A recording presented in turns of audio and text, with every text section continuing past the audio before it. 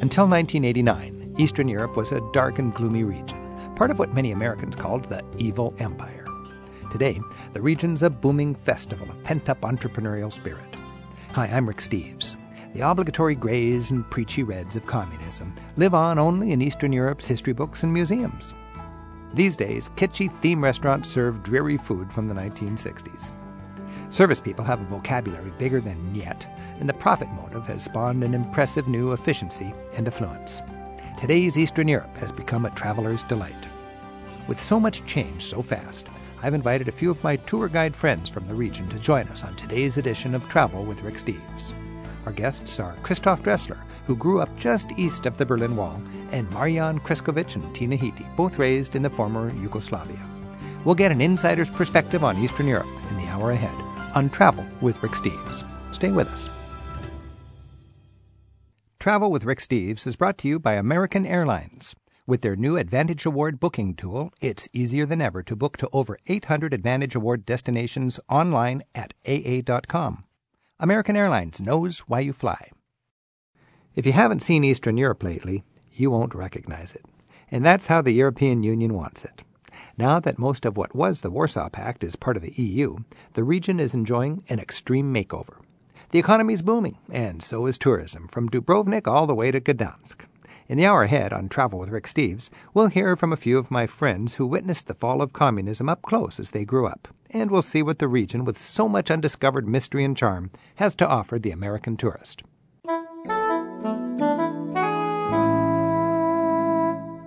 I'm Rick Steves. This is Travel with Rick Steves, and I want to take you east right now. And, I'm a Europhile, so east means Eastern Europe, the former Warsaw Pact, and it's the new frontier for European tourism, as most of the Warsaw Pact has joined the European Union and no longer can really be called Eastern Europe. I've got with me in the studio two guides who both grew up in Eastern Europe, Marian Kreskovic from Slovenia and Croatia, and I've got Christoph Dressler from Eastern Germany. Thanks so much for joining us. Thank you. Good to be here. As I was thinking about where you're from, I wish we had somebody from every country in Eastern Europe, but it was a big gang. You guys grew up in the Warsaw Pact, just like I grew up in NATO, and you're both very close to the border of Western Europe, and you grew up during the Cold War. Marian, you were in Slovenia, which is, you could almost taste Austria, I suppose, sometimes. That's right. There was a big difference from country to country, even within the Warsaw Pact. And me growing up in Slovenia, which was then part of former Yugoslavia, which wasn't actually part of the Warsaw Pact, but was kind of between the East and the West, there was more freedom concerning traveling in former Yugoslavia than there was in most other Warsaw Pact. So you weren't in the Warsaw Pact. Yugoslavia, Tito managed to keep you guys That's right. out of it. It was one of the founding members of the non-aligned bloc-free nations. Non-aligned. So you didn't have the freedom that people over the border had, but you had more freedom than a lot of people actually in the Warsaw Pact. Is that right? That's right. It was kind of a compromise. You could even have private property and things that were unthinkable behind the Iron Curtain, but always with limitations. It was still a communist country, so sure. There was a limitation on how many employees or square feet or so on your business could have. So it was kind of a combination. And I called you Slovene from Slovenia, but you also grew up in Croatia, is that right? That's right. I had the fortune of growing up on one of the beautiful Croatian Adriatic islands, so I had the combination of the best of the two worlds. Are you Slovene or Croat? Both. Both? Are your parents Slovene or Croat? Both. Oh, there you go. And Christoph, you grew up just a few miles from Western Germany, That's but right. in Eastern Germany. The wall fell, and you missed it by about 5 miles. Exactly. Or when it was built up, I just missed it. Yeah, that's right. And that must have been strange for you, so close to the West, but close doesn't matter when it comes to this kind of politics. And I was just thinking about this right now because Marian just told us, a few things that I was very envious for, and yet I was actually, in the center of Europe, if you want. So, nowadays, today's Europe. So some of the things that he was mentioning, we did not have. And you were actually in Germany, but you were in the Russian sector of Germany. Now, when we Americans call what we call Eastern Europe, is defined really by where the Iron Curtain fell, or the Warsaw Pact. I know that that's not actually Eastern Europe. It's if you have to go east-west, free communist or capitalist communist, maybe that would be a definition. Historically, you're from Central Europe. That's right. So we're talking about a political border here. Right. Eastern Europe would be former Soviet Union. Ukraine would be Eastern Europe or Romania. something like this. So what you know is Eastern Europe is again becoming, with Europe uniting in the EU, as the new heart of the future Europe. Again. This is the new center of Europe. That's right, as it was before and once again. So many Americans are focused on the communist era, and we go to Eastern Europe and we look for the little museums that have the statues of Stalin and so on. It's been 15, 18 years now. For you guys, is this old news? Is it kind of annoying to keep bringing it up? Oh, yes, but a lot of things changed since those days. Again, in former Yugoslavia, you wouldn't have found any statues of Stalin or Lenin. In fact, as early as 1948, Yugoslavia broke off all ties to Russia and was actually in very poor relations with the Warsaw Pact countries and in very good relations with the West, remaining a communist country. But in most places also that used to be part of the Warsaw Pact, it is kind of old news, especially for the new generations. I mean, there's a whole generation of teenagers now already becoming adults that never saw these things and feel the same about it as they do about something that happened in the 17th, 15th, or whichever century. Right. Half of the people in Eastern Europe have no living memory of communism, really. This is textbook stuff now. That's right. Christoph. Yeah. Is this stress on communism, is this annoying for you as a tour guide, or is that what's your take on that when people talk about communism all the time? Not at all. I'm a very proud person in respect to history, and I'm just part of it. I 15 years of my life. That's what makes me a person. And if I would despise communism or the way I grew up, I would despise myself. So I cannot do that. Obviously, we were talking about it's part of your heritage, in other words. Absolutely, absolutely, and I'm very proud. And I have friends. I lived in the western part of Germany. I have close friends there. I was the token East German at the Stammtisch at our tribal table, and yet I was very proud and very vehement about it. And I actually took these guys over to across the border because some of them haven't seen the eastern part of Germany, and they're like, "Oh, man, this is an eye opener. This is great for us." Eye opener in what sense? In the sense of there's a landscape that they have heard of, and a uniquely German landscape. Exactly. I mean, this is just a regional type of. Is there any? Both of you spent some of your best young years with this sort of needless damper on what your opportunities were growing up under communism. Mm-hmm. Do you have some lingering resentment or anger about communism, or do you have sort of a nostalgia for communism? Let me open this, and then Marian maybe. I know I had a file under the East German regime, so which means I was only 15, maybe pushing 16, but some people I hung out with or some jokes that I made were recorded and are definitely in my file somewhere. But I'm not opening that file. I'm not. You don't even want to go to it? No, I don't. You've got a file. You could get at it, and you choose not to. No, you're beyond. When I talk about the file is from the secret police, right? The Stasi. Right. So they keep all the information. So who knows what's in there, and who knows who betrayed me back then? And it would just open another can of worms, so to speak, for me personally. If you're in a file, somebody in your town must have put you in the file. Yeah, somebody created one for me and said, "Yeah, this guy's interested. Let's keep an eye on him. He might do certain things in his future life, and it's good to keep a tap on him now." Wow. So. Marian? Yeah, I find it really impressive nowadays, traveling around politically Eastern Europe, just seeing how things were in different countries, specifically in former East Germany, where actually I believe most people choose not to see those Stasi files, secret police files they have on themselves, just for the same reason. And just coming to terms with what was going on in the background, out of sight of the regular, everyday citizen, is just eye-opening, even for us that lived it and were there. Especially as a child, you would not, as a teenager, you would not see many of these things. You had other preoccupations. But now there's a very poignant new museum in Budapest, a museum to the secret police under communism. That's right. The House of Terror. That's right. It's actually not only to the times of communism, but also previously to the times of fascism, which has continued from one to another. Exactly. Which is... and the poignant thing is you've got photographs of people who were tortured and killed, and the police that did this are now living just down the street. They're part of the community still. And no one wants to, as Christoph put it, open that can of worms because so many people were involved, and it would raise so many questions. It wouldn't just affect just a very small portion of the society, but a huge segment of it, and no one really. Everyone's kind of afraid of dealing with that. So the young generation really wants to get on with life and That's right. not dredge this up. And I have to say, it's in a way for me, it is. I'm not faced with the fact that I have to forgive somebody. I'm forgiving in general. Not that I was hurt. This is the thing. You were betrayed. I was a little bit, and small penalized. In terms, I was a young athlete, aspiring athlete of East Germany, trying to go on with my career, and knowing now what I know that I would have never had a chance in a way. Oh, you would have never had a chance to make it as an athlete because of what was in your file.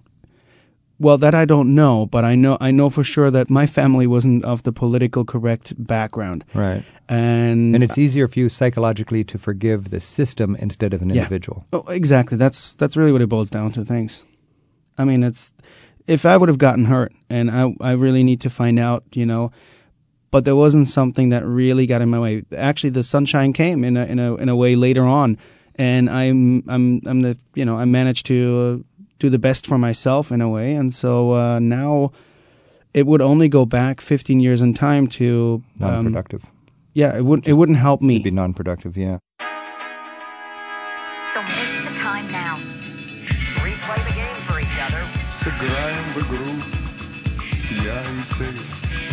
Телефонные линии вокруг земли. Факсы летают, снега в Москву. И вся информация билиберду. Семафоры мигают, новая эра. Самолеты несутся, посеревшее небо.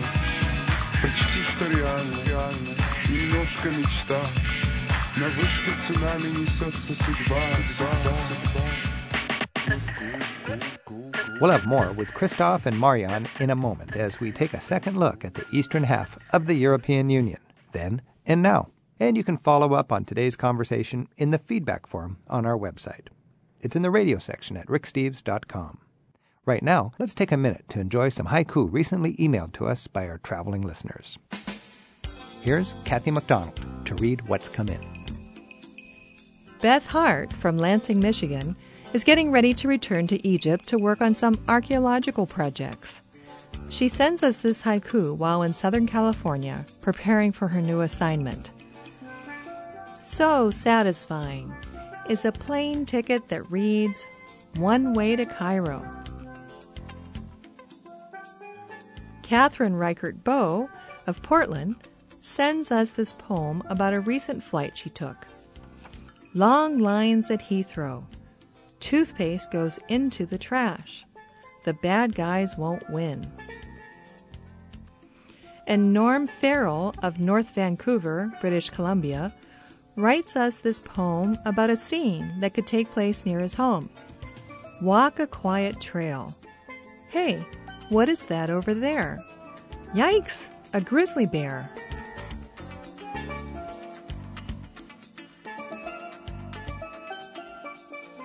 (877-333-RICK). That's our phone number, or email us at radio@ricksteves.com. We'll continue our conversation on Eastern Europe in a moment. And later, Tina Hiti from Slovenia joins us to offer touring suggestions. This is Travel with Rick Steves. Travel with Rick Steves is brought to you by American Airlines, with 4,000 flights to 250 cities in some 40 countries around the world every day. It's easy to book your next flight at aa.com. American Airlines knows why you fly.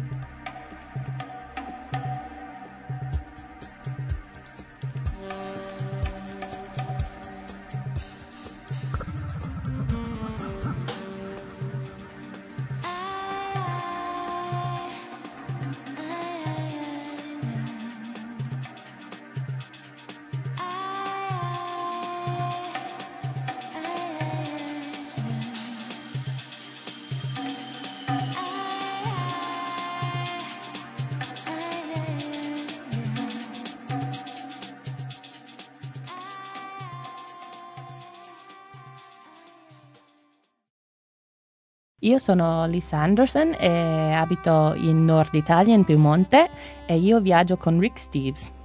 That's Italian for my name is Lisa Anderson, and I live in northern Italy in the region of Piedmont, and I travel with Rick Steves. Io sono Lisa Anderson di Nord Italia, io abito in Piemonte, e io viaggio con Rick Steves. 877-333-RICK and radio@ricksteves.com. That's how you join the conversation on Travel with Rick Steves. We're talking right now with Marian Kriskovic from Slovenia and Christoph Dressler from Eastern Germany about what we Americans call Eastern Europe, what it was like a few years ago, and what it's like now. And in a little bit, Tina Hiti joins Marian to take your calls with touring suggestions for the region.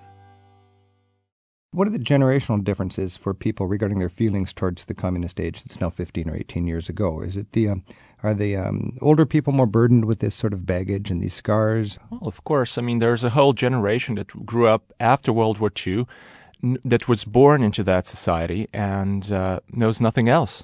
So for them, when the Iron Curtain came down, they knew nothing else.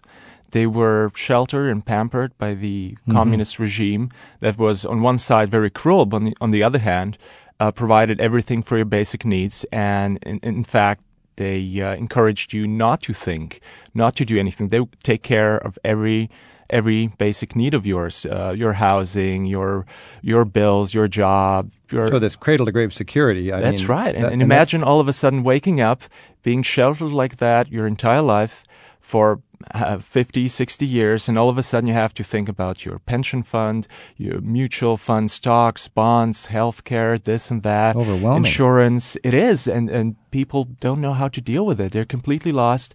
A lot of the people from that generation actually feel a lot of nostalgia for those, as they call it, good old days. Of course, they actually call it the good old days. That's right. And of course, forgetting that it wasn't really all good. Well, we can think of the good old days, too, in America. And, we forget about racism or other problems that were much more pronounced. And this is easy to do. This is a psychological condition of human beings of seeing the past a little bit more glorified than it really what it was. But one thing good about the communist time was people, I think, had more time for families, and sort of time was not money. Everything wasn't so aggressive. And I think now things are starting to rev up, aren't they? We were more relaxed, in a way. Yeah. So I've heard a lot of people think about the good old days in terms of that. Now, today, how is that? Are people, I've heard that in some countries there's people are putting off having children. They've got a chance to make money, and they're going to make money. Yeah.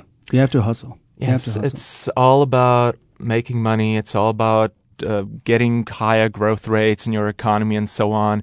And a lot of these countries are struggling to have a transitioning economy and a transition from planned to market economy. There's a lot of sacrifices they have to do to make the cut. Multitasking. I had a guide in Hungary that said you got to multitask these days. Oh, yes. He was tour guiding on one hand and he had a cell phone doing something else on the other. That's right. That's how it goes these days. And I have to say, I add to this because our travelers out there think now, wow, I mean, Eastern Europe sounds like pretty much my backyard, and you have to do everything for growth, and you have to do everything for, you neglect your family and blah, blah, blah, or your vacation time. It's still not like that. If you go out east, if you travel east, I find it very relaxing. I don't know how you guys Is that right? So you travel to the east and it is more conducive to relaxing? Yeah. I mean, I spent about 3 months in Romania. Was on a project there working for actually for U.S. governmental agencies, and I was hanging out with my friends from Bucharest, and I mean they were able to relax in a way different way that someone in the West would be able to, and they made the smallest things work for them. It's unbelievable how much traveling we got in, or even getting into any concerts for free and things like that. So they know how to work this system. They're very crafty Romanians. I love them, and very relaxed and very cool. And that's what I mean. If you move out there, if you go to, let's say, Budapest, there's clearly a difference, I think, traveling, let's say, into Budapest, coming from, Salzburg or somewhere from that direction. Oh yeah, I think we'd all agree if somebody's going to Western Europe, you're really missing out if you don't swing east. And everything's very easy now. The train connections are excellent. You've got beautiful public transportation, fine roads, no visas. More and more countries are using the euro. It's getting easier and easier. In my memory of in the Cold War days, every country had its own kind of forced resort. Bulgaria was Varna, and Poland was Zakopane up in the mountains, Hungary, Lake Balaton, and so on. And I felt like these were, you all work, and then you all go to the same place on vacation, you all have the same color and kind of camera, and you're all wearing the same shoes. It was just sort of this one uniform society, and I thought these resorts were nice because they weren't a factory, but if you had the freedom to go to the Mediterranean, you might have chosen somewhere else. Are these places still resorts? What are your memories of these resorts? Where do people like to go now? Oh, well, of course, a lot of these places are still resorts, and a lot of people still like going there because they have so many nice memories from spending time with their families there. But of course, people who didn't have the chance to travel before want to see new things. They go to other places. Cheap flights nowadays in Europe make it possible to go anywhere for the same amount of money you would go on a holiday just within an hour's drive close to you. So they go to Turkey, they go to Greece, they go to Spain. They want to see new things as well. So you see both sides, actually. I would say the same. And what I noticed, at least in my family and my immediate people, the ones that are willing to travel, get those Western cities out of their system. It had to be Italy one year, and it had to be France and Paris. And then they kind of like, right now at least, 10, 15 years down the road, my folks are going to Croatia. All right. So they had to see the West because they never could, but once they saw it once, they're more Eastern oriented and they're more comfortable in that sort of zone.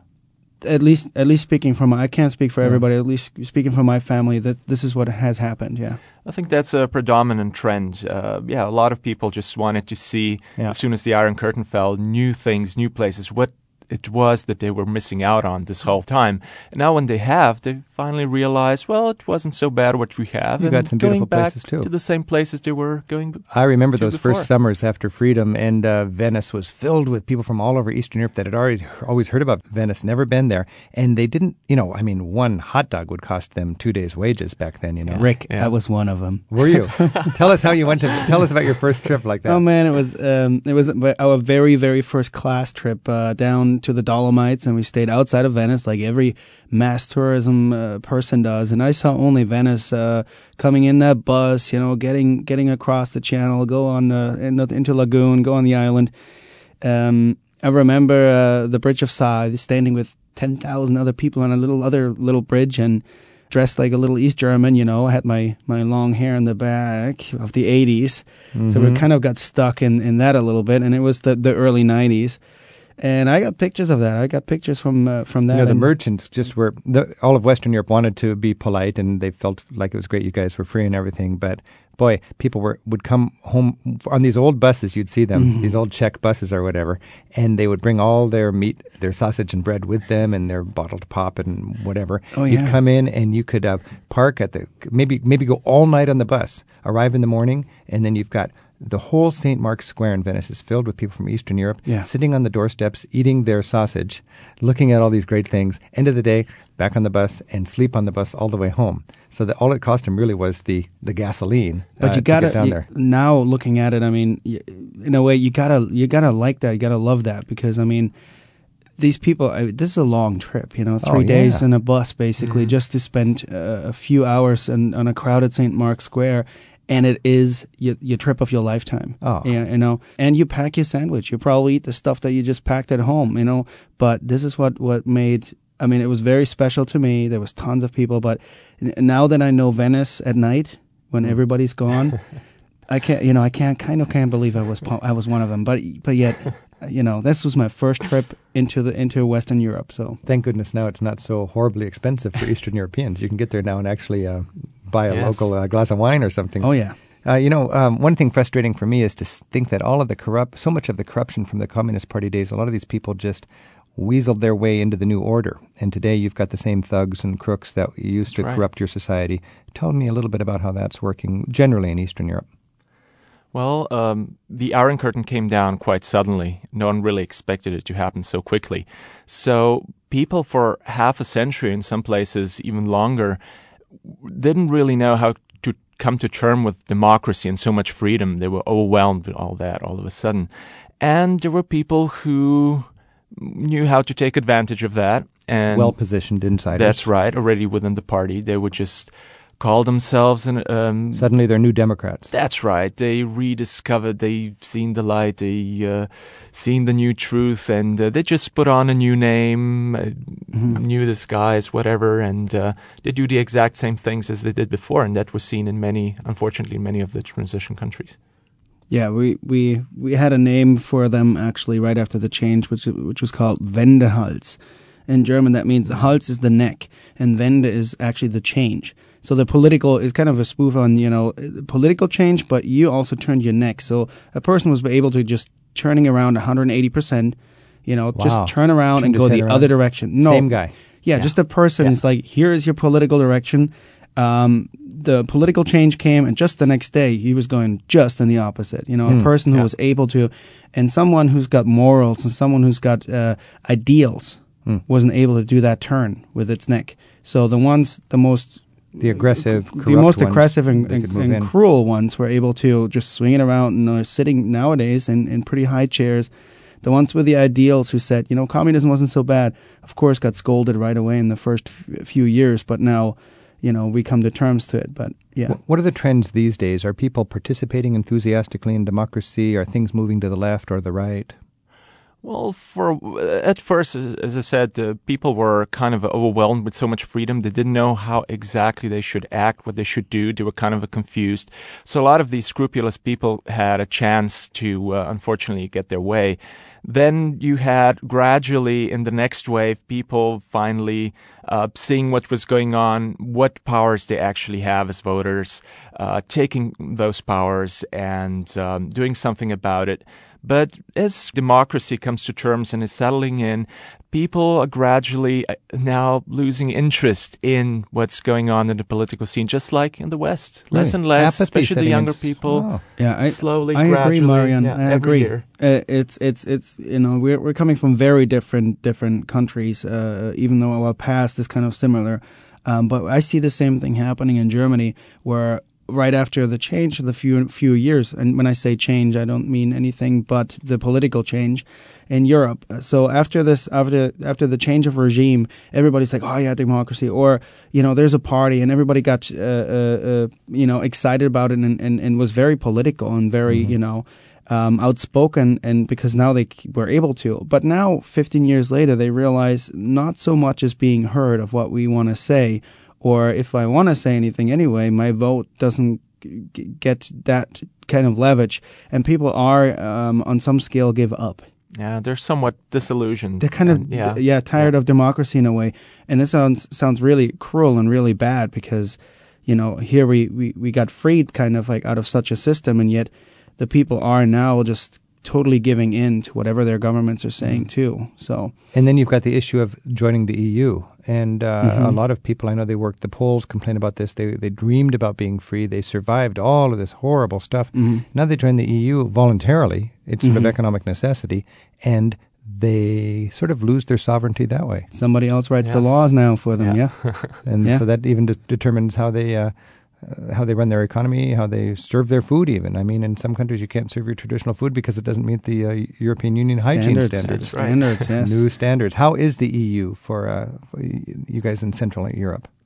Well, there are different people see it differently in different countries again, but my sentiment is that the EU bureaucracy is kind of alienating itself from the common EU citizen in any country, because there's so many, as you mentioned, in many places you can't even serve the traditional food anymore. There's so many new laws being passed, so many things that are being made up in Strasbourg and in Brussels, and a lot of people just don't really understand it, feel that they're not informed enough. Someone else is making the decisions.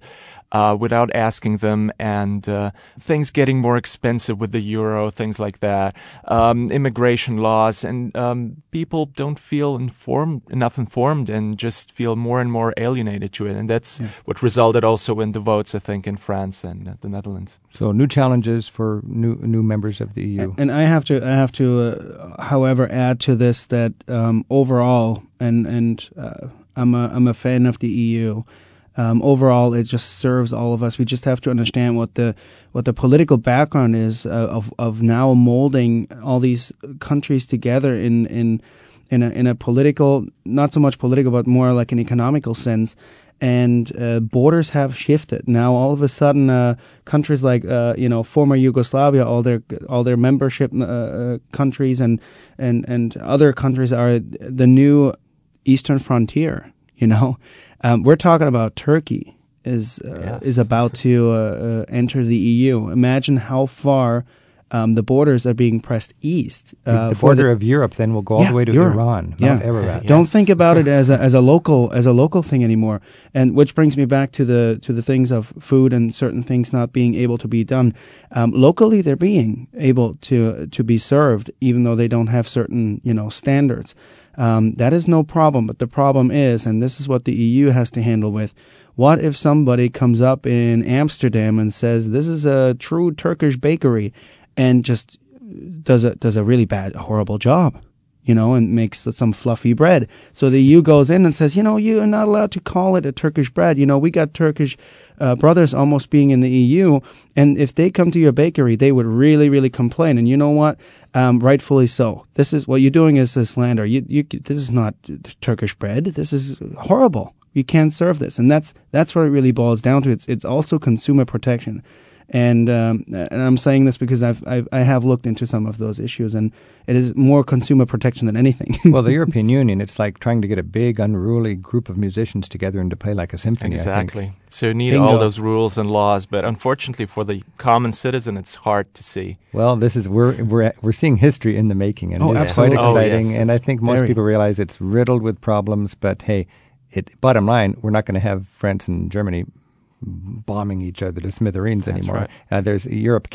Europe is interwoven now, so there won't be wars within Europe. I don't think. This is the reason why I'm a fan of Euro. I mean, bring them together on some common ground. Give people something that they can relate to each other in common.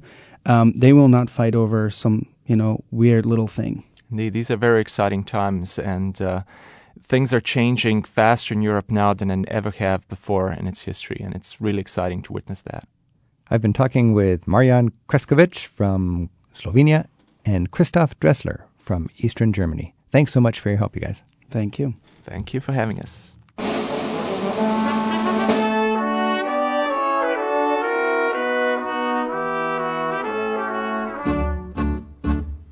Lányok, fiúk, a lelkesít a tett, most kell a szép, a tiszta lendület.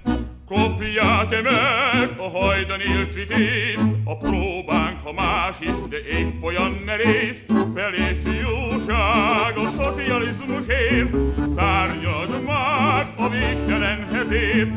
Nagy próba hét, az igazi alkotás, meg ne rettenj, ha vihar az út.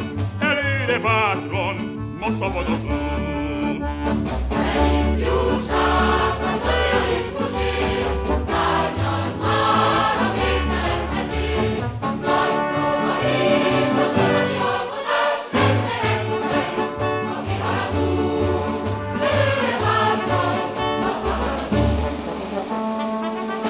We've got insider suggestions for touring in Eastern Europe, coming right up on Travel with Rick Steves.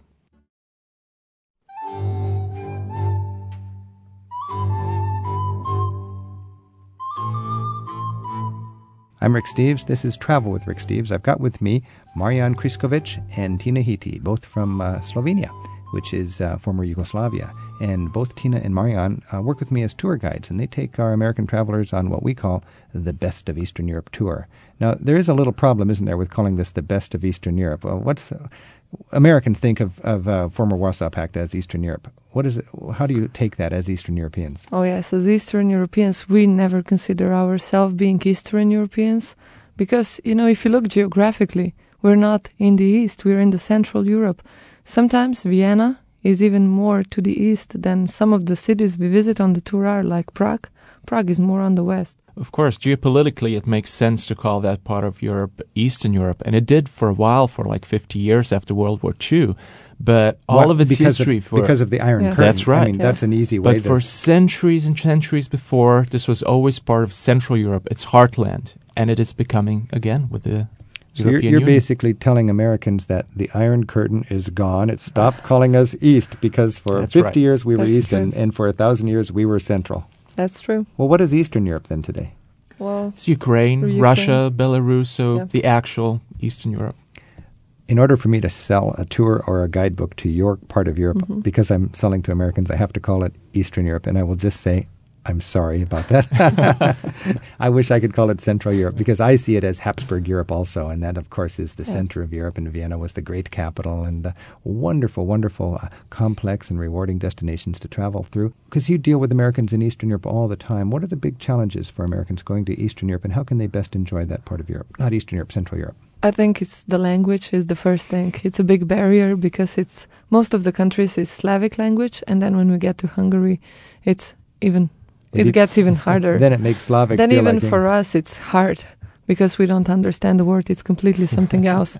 I think that's kind of the biggest barrier. But I think that all around so-called Eastern Europe, a lot of young people really speak very good English. And you should just, if you are kind of hanging out, you can just ask young people for advice. Now, you're both from Slovenia. Yes. And that's a Slavic language, Slovenian. right. And it's essentially the same as Croatian. Similar, like... Because it used to be called Serbo-Croatian. That's Serbian Croatia, right? So Serbo-Croatian. similar. Yeah. But what about Czech and Polish? And there's a... They tend to have similarities. But can you read a and book that's in Polish? Or I can make out a lot of it, So but maybe I it's cannot like- necessarily understand so it's kind everything. of like English and German. It's only That's that right, Yes. like English and German. Okay, so I thought it might be like Norwegian and Swedish, which you can actually a Norwegian No, can watch no, Swedish no. TV and laugh at the jokes. No, You no, watch we can- Polish TV and you just go, huh? Yeah. Yeah. If you're planning a trip through Central Europe, what Americans often call Eastern Europe, what would you say that the highlights are to make sure you have a good variety in the best 10 days, 2 weeks? I think it's this varied culture. So the and- varied cultures. Yeah, varied cultures and how well the traditional things are preserved, and this proud people, how every single country, the people where you go there, they are so proud of where they come from. And just to see that in people, I think that's very special. There's some beautiful historical cities and country towns that people do not expect to see on that tour because they imagine just industrial wasteland waiting out there for them. But there's so much more to it and a lot of beautiful untouched nature. So, and the combination of the two, of these cities, of this history, of the countryside, just makes for a unique experience. We can get these beautiful, pristine areas in anywhere, frankly, but you can only get Stalinist, industrial, horrible, polluted sprawl in Russia and Eastern Europe, okay? So let's say you want something unique. And I know that the Soviet Union punished towns that had an independent spirit in the Warsaw Pact zone Yes. by making them industrial bases. I mean, the Oxfords, the Cambridges, and so on of Eastern Europe would become actually the industrial hellholes, Yes. right? Where can somebody today get a dose of? Is there any of these towns that were industrial wastelands that are still interesting to visit? Oh yeah, it's like, especially when you go to Krakow. If you go just from downtown Krakow, you can come to this area called Nowa Huta. Nowa Huta, what does that mean? And Nova, something new, but I'm new. not sure about Huta, what that means. Okay. But it's really this communist, industrial blocks, buildings, factories, kind of rusty and gray. And Nowa Huta Yeah. was sort of a punishment because Krakow was historically where all the liberal, educated, cultural people were. Yeah. That's so right. Stalin, Khrushchev, they just said, it's a good place for some pollution and some heavy industry. Yeah, that's how it was all around. And now Eastern Europe is former Warsaw Pact, all joined the European Union, and quite an enthusiastic appreciation of the environment now, given the difficult time you've had for the 50 years before that. Things are making a great improvement from an environmental point of view. It's sustainability is of nature, of, even tourism is getting really big, so they're really putting a point out. Sustainable tourism, sustainable environment. That's really important now, and it's the big thing. And it costs something. Are, for instance, you and your Slovenian friends willing to pay extra to have things that are environmentally correct, or is that a tough sell? No, I think people are willing, especially in Europe, to pay more for it because we all kind of realize the long-term importance of it. And I mean, our resources are limited. Europe is usually overall much more densely populated, and we realize we have to cherish those resources we have. And you've been around for a lot longer than we have. I mean, in my town, 100 years is pretty old, and for you, you've got a 1,000-year-old building just down the street. Sustainability is something that really makes sense. Yeah. I've got Jill on the phone in Hillsboro, Oregon. Hi, Jill. Hi, Rick. What a pleasure to talk to you. Thanks for your call. Well, we met you once at one of your seminars up in Edmonds, and that was a real treat for us. Bought several tapes, and one of them is the Eastern Europe. And my husband and I will be going in May. My son and his wife and my grandchildren are there, and so we want to visit them. But we're finding the airfares are, I guess, with the fuel costs, are really quite high, well over $1,000. It is. I forget how many, but if you knew how many gallons of fuel it would take just to fly one person across the Atlantic, I mean, your share of that flight, it is overwhelming. And when the cost of fuel goes up, boy, the cost of airfare goes up with it. Thankfully, once you get over there, if you know the ins and outs, you can cut some corners and make that back. Well, we're also thinking about the gas situation over there, too. My son says they're paying upwards of $8 a gallon. Yeah, it's expensive. That just means let's look at some fuel-efficient cars, or let's go on public transportation. And in Eastern Europe, the public transportation is far cheaper per mile than it is in the West. Jill, have you traveled in Eastern Europe?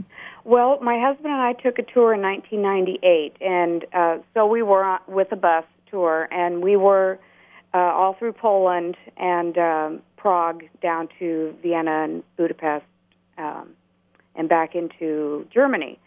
So we didn't really do any transportation, but my son, now they've been there for several months, and he does say that the mass transportation, which my daughter-in-law takes into the embassy every day, is quite wonderful, very clean, very safe, and very much on time. Would you say, I think the approach to mass transit in Eastern Europe, that's one of the positive things from the heritage that Eastern Europeans have with their socialistic governments is an attitude that transportation should not be a burden for anybody. Is that true? That's true. Was that true even in your countries? Yeah, I think so too. Yeah, it's every man's right to have good, well sorted out transportation in their own city. Would it be subsidized by the government or by taxes? You have to subsidize it. Otherwise, it doesn't work. It really doesn't. It takes a lot of money, but it's worth it, definitely. And what's the rationale? Why is it worth it? Well, you can't have that many cars in small cities. Of course, European cities are much different than American ones, and we cannot afford to have the same kind of transportation logistics as you do in the States. We have so much less space. Have to do it much more rationally. I suppose in the long run, probably the States will have to look into that as well as their cities are growing and as the fossil fuels get more difficult, we're going to need to find some alternative, and maybe it's public transit. Jill, thanks for your call. Any other comments on Eastern Europe or questions for our guests here? Well, I was wondering about a train from Frankfurt to Prague. The airfare there is considerably less, and I wasn't sure how far it was or if it would even be in the ballpark to take a train. Oh, it's certainly in the ballpark to take a train. I was once on a train from Frankfurt to Rothenburg, as I do almost every year to update my material, and I go back to Rothenburg year after year. And I realized this very train I was on was going to Prague. And I thought if I could just stay in this train for 2 more hours, I'd be in Prague. Why should I go back to little fairy tale Rothenburg again and again and again if I didn't know Prague? So I stayed on that train, and I went all the way to Prague. You'll be surprised how quick you get around by train. How many hours was that? I don't know offhand, but I would think, what would you guess from Prague to Frankfurt on an express train? Maybe about 7 6 hours. 6 or 7 hours, something maybe like 6 that. hours. So there's probably sleeper trains if you were traveling at night. Generally, if it's a 6-hour ride, there would be a slower train overnight that you could get on at midnight and wake up at 8 or something like that. And any ride that's a substantial ride, you should nowadays look into flying, as they've got these incredible budget airlines. I think even in Croatia and Slovenia, there's cheaper airlines now making destinations like Dubrovnik much more accessible than a few years ago. Oh, yes. Low-cost airlines rock in Europe right now. Even for Ljubljana, the capital of even Slovenia. For Ljubljana. All over the place. Even the smallest little towns around Europe, which you would never think of getting to with a plane, they've got them. Well, can you tell me what some of those are, and I could look them up on the internet? Okay. I haven't, Ryanair, I know, and that's mostly English, and they don't fly to Prague. Very popular is EasyJet. EasyJet. Yeah, and very popular Air Berlin. Air Berlin. Then you have Wizz Air. Sky Europe. Yeah, and they Sky change Europe too. the time. New ones coming, old ones Wizz Air going. and Sky Europe. Jill, if you go to my website at ricksteves.com, Yes. look in the graffiti wall section. That's where everybody shares their experience and their tips. And look Okay. under Discount Airlines, and you'll find a vibrant community of travelers there sharing their latest experiences with the countless budget airlines in Europe these days. Wonderful. All right. Wonderful. Hey, thanks for your call, Jill. Thank you. I'm talking with Tina and Marian, and when we're thinking about Eastern Europe, we always think Warsaw Pact, but you guys are from former Yugoslavia, and Yugoslavia was not really in the Warsaw Pact, was it? No, not really. Not at all. No, because it was Tito that was our leader, and he let us out from the Warsaw Pact, and we had a different kind of communism in Yugoslavia for sure. So it was a lot different for us. I think the average American just tosses former Yugoslavia, into the same bag, but you guys actually had your special kind of communism, more of a market-based mixing in some. You had some free enterprise. Yeah, we could travel and go around, work elsewhere. I've got on the line Lisa from Marion, Arkansas. Lisa, thanks for your call. Hello. Yeah, thank you for your call. Where have you traveled in Eastern Europe? Well, we go to Romania every year. We do mission work over there. We have some friends that are missionaries in Bucharest. Uh-huh. And they work with the Children's Relief Fund, and we help them by basically being glorified pack mules. We give all our luggage to them. We take over shoes and warm clothing, and we each allow just a backpack for ourselves. I see. So wait a minute now. So you're glorified pack mules, meaning you go with your church group or something from the United States? No, just ourselves. Just my husband and I. We go by ourselves, and we help out our friends by taking things to the orphanages that they have over there. And you use what you can carry onto the airplane for things you intend to leave there. Yes, we do. We take all of our luggage, and sometimes we actually pay for more luggage to take with us. And then we just have backpacks ourselves. So is that gratifying to take little odds and ends over to Romania? Do people appreciate that? Yes, it is. We really enjoy it. We really enjoy traveling there. The city of Bucharest is not very user-friendly, so that was my guess as to why it wasn't in your Eastern Europe book. The metro does not go all the way out to the airport. Well, you have to take a bus to get out there or taxi. Lisa, the reason Bucharest and Romania is not in my Eastern Europe book is because almost no Americans go there, and it's just a very unusual place to visit. I think over time more people will go there. It is. I'm hoping that things will get better. It will be easier to go there because the country of Romania is beautiful. Whenever we've traveled into the Transylvanian Alps areas, it's gorgeous, and they have beautiful medieval cities. The city of Sighisoara. Are you familiar with that? Oh, yeah, Sighisoara. Now, what's interesting to me in Sighisoara is this incredible situation where you have little enclaves of German communities. Yes. And way back in the Middle Ages, for some reason, Germans inhabited these towns, and in some ways they're more traditionally German than what you'd find in Germany. That is a Saxon town, the citadel. Sighisoara, there's a citadel there, and I've been told the citadel looks pretty much the same way it did 300 years ago. It's gorgeous, and it's a wonderful medieval town. And even Prince Charles, a few years ago, he actually went there and stayed. And they were talking about having a Dracula theme park there because that is where Dracula was born. The real Dracula, Vlad Tepes, was born in Sighisoara. Well, that sounds pretty tacky to me, but I guess that draws the tourist, doesn't Prince Charles was upset about it because he didn't want them to do that to the town, because the town is a beautifully preserved medieval town and it's gorgeous. Now, there is a Dracula castle, which apparently wasn't even his, but they sell it as Dracula's Castle in Braun. I've been there. That's in Braun, And yes. it's quite a nice castle, actually, but I don't think it has any historical connection to the actual Count Dracula. Not really, but it is very nice, and that's very close to Brasov. Yeah, We went there from Brasov. it still is in the Transylvanian Alps. Yes, I it think is. so. Well, if you go to Braun, there's a little town called Rajnov that's not very far from Braun, and the movie Coal Mountain, they actually filmed a part of it up at the fort. My husband and I was there several years ago, and we went to there's an old fort at the top. It's very, very beautiful. Are you familiar with that? No, but you know Very what I am familiar with is the fortified monasteries that Romania is so famous for in the northeastern corner in Moldova. They have the great monasteries. There's a famous one at Suceava, and these are, I think, some of the most interesting things to see in Romania. I've got Tina and Marian with me from former Yugoslavia. Do you guys have any experience or thoughts on Romania, having heard our friend from Arkansas talk about her experience there? No, unfortunately not. We're not quite as familiar with that area of Europe, and even for Europeans who live in those parts of Europe, Romania is still not really quite one of the top destinations. So that's probably a polite way to say you could go if you could go anywhere. Romania is not on your top on your list. No, but it is slowly opening really up. Actually, though, because it's a beautiful country. The people there, to me, the real treat of going to Romania. We go there every year.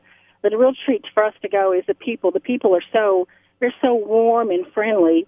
And every time we go on a long train ride, we always make a new friend. And we've been invited to homes almost every time. We'll just meet a stranger on a train. We've been invited into homes. We've been invited on tours. And one little boy one year invited us to come over and play video games with him. But, wow. People are so friendly. Lisa, I've had the same sort of warmth and hospitality in my experience in Romania, and every bit as warm in Bulgaria, which a lot of people don't go to either. I found Bulgaria. There's a place that I would like to go. I haven't been to Bulgaria yet, but I do plan on going there one of these days. Bulgaria is wonderful. Lisa, thank you very much for your call. Thank you. Happy travels. So I think one thing very painful and sad about Romania is how their dictator Ceausescu was actually bulldozing all of these historic little towns. So many of the most charming villages that would have been so popular today for their tourist industry are long gone, and you've got this heavy industry kind of heritage that survives. Marian Kriskovic and Tina Hiti from Slovenia, thank you so much for joining me. Thank you. Thank you. Happy travels.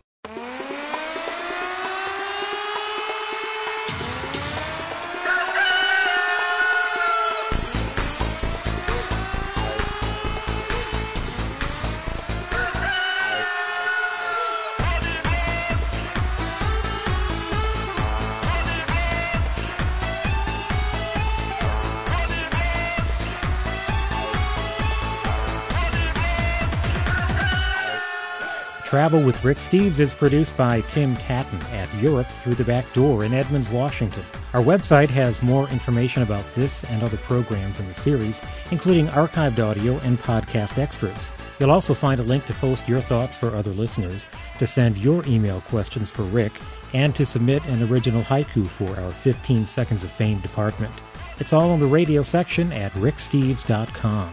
Join us next time as we travel with Rick Steves.